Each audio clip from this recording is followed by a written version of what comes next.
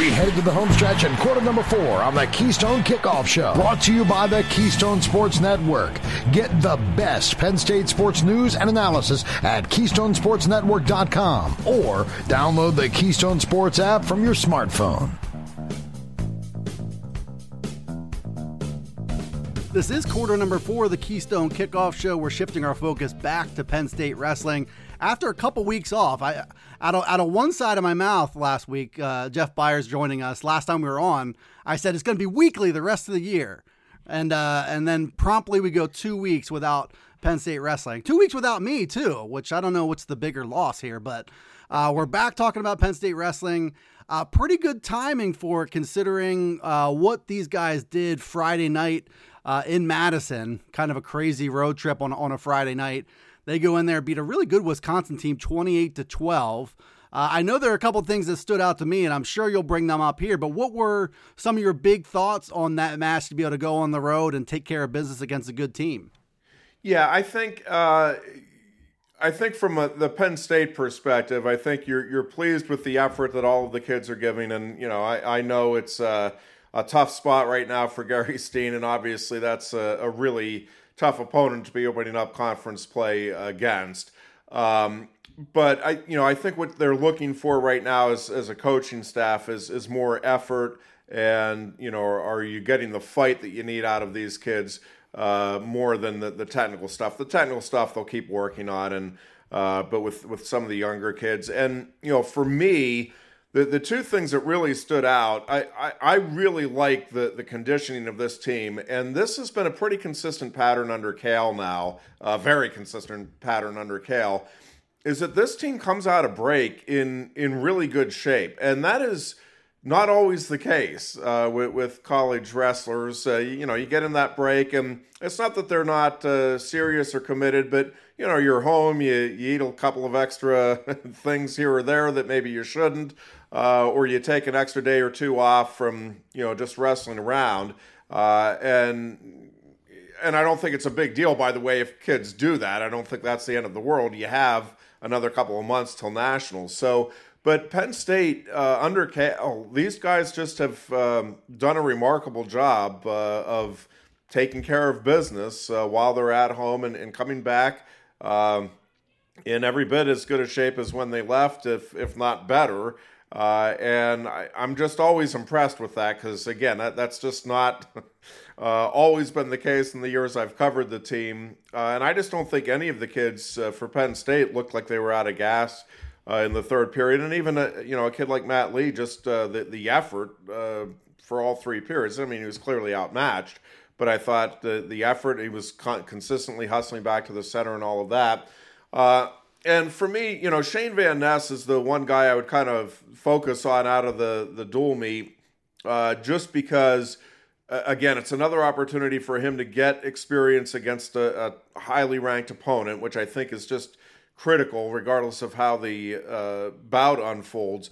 But as that thing went along, and it's been another consistent thing that we're seeing out of Van Ness, he kind of figures things out.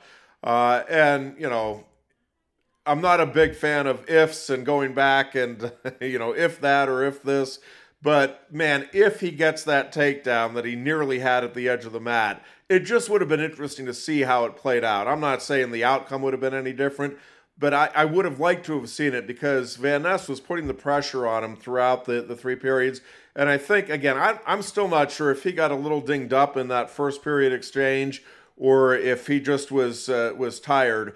But I do think Van Ness will have everybody's full attention here when March rolls around. He is a guy that just wrestles hard, learns from each experience, and he reminds me a lot, and I'm not predicting Carter Starachi-like run in the postseason, but Carter, that freshman season, had that loss to DJ Washington, and then from there kind of figured things out, then got, pretty well handled by Kemmerer in the Big Ten finals, and then obviously turned it around 2 weeks later. And I just think Van Ness is a similar style wrestler. Now, that weight class, I will say, both Van Ness and Facundo, the two kind of standout freshmen here, and then we'll obviously get to Levi Haynes as the third standout now. But I think those those two guys are probably in the toughest, deepest weight classes in the country. So they could have good tournaments, really solid tournaments, and neither All-American. Now, I think both will, at least earn All-America honors this season. And then, obviously, the news that everybody else is going to be talking about is Levi Haynes. And listen, Levi is a special kid, and you can see him coming on. That was a really good opponent. Not a guy that I think is going to be on the podium here in March, but the step right below that. And Model has a lot of experience, and I just thought Levi, all 7 minutes, controlled the action there. Listen, I'm not the one that is going to make the call here, but I don't think, everybody sees the handwriting, and it has nothing to do with Terrell Barraclaw and any lack of production there. It's just you have something special, and he's coming on very strongly here, and I just don't think the coaches are going to have a choice here but to go with Levi the rest of the way. I think you answered the great big question that people probably have about what you do with Levi, and it's hard to push that back. 16-6 on the road against a ranked kid, and as you said, controlling the match from start to finish. And I think the idea of explosive growth over the second half of the season. You're going to be looking at this kid as explosive growth over each progression in his career as well. So where he is right now versus where he's going to go. And it's because, I've gotten to know Levi pretty well over the years.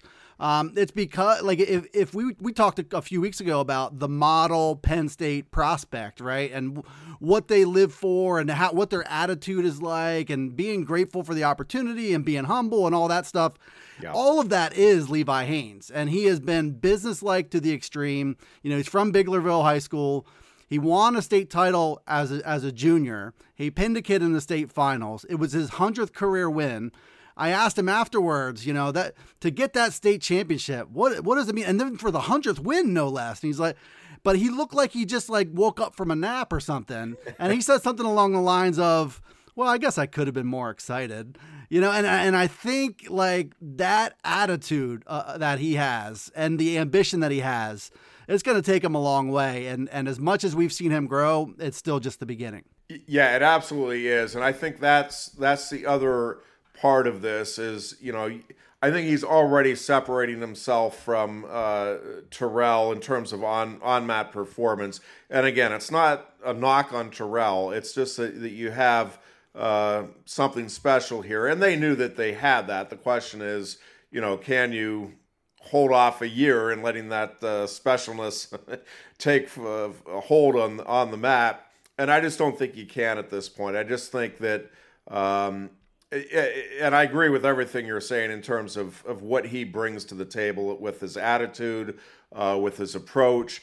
And really, I would say that about all three, the two redshirt freshmen, along with Levi, who's, of course, a true freshman here, is they all have that humility. And the other thing that they have, and I think this is an underrated component of Penn State's success under Cal, is all of these guys obviously take wrestling very seriously. It's a very important part of their life. But they will all tell you, Jason Nolf, Bo Nichols, Zane Rutherford, David Taylor. David Taylor, you would think eats, sleeps, and breathes wrestling. They will all tell you that they know and understand wrestling is part of their life. And there is a lot of other things going on. And while they want to win and they're putting everything into it to try to win, if they don't, they will all tell you that, it doesn't define my life. I'll be fine. The sun will come up. And I'm just telling you, over the years of covering wrestling, I've covered a lot of kids for a lot of teams, including some at Penn State, that is not what they would tell you. That not winning feels like it's the end of the world to them. I'm telling you, when you have that type of pressure on you, you wrestle differently than, hey, what an opportunity I have here. This is cool. Let me see what I can do. And if I don't, bummer. Big time bummer. But now I got to go on and find success in the rest of my life. And, I see all of these guys. Zane Rutherford just had his first kid. Not to get too far off topic, but just to see the perspective that these guys have in their life and what they're bringing to the table with what they do beyond the wrestling mat is I think, probably the most rewarding thing for this program, despite all of the accolades that they've had on the mat. And you know what I think is pretty cool, Jeff, is just the idea, and I'm assuming what happens behind the scenes, but Cale doesn't have to tell these guys that. Like, I think the connection that's there and why the pipeline has continued for as long as it has and probably will continue until Cale hangs them up or whatever, is that, it's all just understood. This is just understood. They're looking for a certain character attribute or two, certainly looking for high-level wrestlers, but looking for what you're describing. So it's not something that has to be addressed. Like, if you as a coach to a 20-year-old kid, let's say, you have to say, like, hey, take it easy when you lose, that it's too late. So I think that as much as anything, they're finding guys who fit that. No, and you're absolutely right, and it's a huge component, and I don't want to go too far in the weeds here, but I will tell you that the neat thing about watching these guys, I have a 7-year-old son who we just started at the M2 training. He's just going once a week, just getting exposed to it. But I was thinking about this while we were down there, is that passion that they have for wrestling. And Lincoln McElravy, for those that don't know, was one of the all-time greats at Iowa, and just a heck of a lot of fun to watch. Not so much if you were an opponent, but I mean, he had that offensive mindset that these Penn State kids largely bring to the table, and piled up takedowns like very few in the sport have done. There was a pressure on him to win. And part of it I think was internal, part of it was family, and part of it was from the Iowa coaches. But one of the really sad things to me is Lincoln McElravy today wants nothing to do with the sport. He's bitter about the experience because it was not fun. And I know, again, Penn State, gets made fun of for, oh yeah, it's fun because you're winning all these national titles. I'm telling you, that is not why it's fun. I think the titles are a result of the fact that these guys truly do. They have a passion for the sport. They love it. And you're just not going to hear any of these guys that wrestle through Cale come back later and say they hate the sport, because Cale's not pushing them to do anything that they don't want to do. I mean, he may push to get some extra work in here or there on a particular thing, but basically, I mean, Cale's attitude is, listen, if you want to be the best, we're here, we'll help you. You tell us what we can do for you, and that's it. So 28-12, they win. I know we keep getting into the philosophy of the Penn State wrestling program. I'm sure we will continue to do that. They have a little bit of a break here. January 20th, Bryce Jordan Center against Michigan is the next one. And then the following week, January 27th, against Iowa at Bryce Jordan Center. So the two bigger venue contests there. That's Jeff Byers, and that's wrapping up here for the Keystone Kickoff Show. Thanks for tuning in, and we'll see you next time. In the meantime, check us out, KeystoneSportsNetwork.com. Hey guys, this is Andrew from 409 Tailgate Club, here to talk to you about our new Coffee Barbecue Dry Rub set. Over the years, we've developed some great tailgate sauces and barbecue dry rubs, but our new coffee rubs are totally unique spice blends, low in sodium, and feature Happy Valley's finest coffee, W.C. Clark's, roasted right in the cheese shop in downtown State College. So head on over to 409tailgateclub.com, grab yourself some coffee rubs, and remember, always tailgate with honor. We are. Hi, this is Dustin Hawkinsmith from the Keystone Sports Network. For the best Penn State football analysis and commentary, go to KeystoneSportsNetwork.com. The rest of the KSN team and I will bring you game reviews, player evaluation, recruiting news, and plenty more. You may even hear directly from some of your favorite recruits. That's KeystoneSportsNetwork.com. You can also take Keystone Sports Network with you. Go to your app store and download Keystone Sports for your mobile device. For Penn State football news 52 weeks a year, count on the Keystone Sports Network.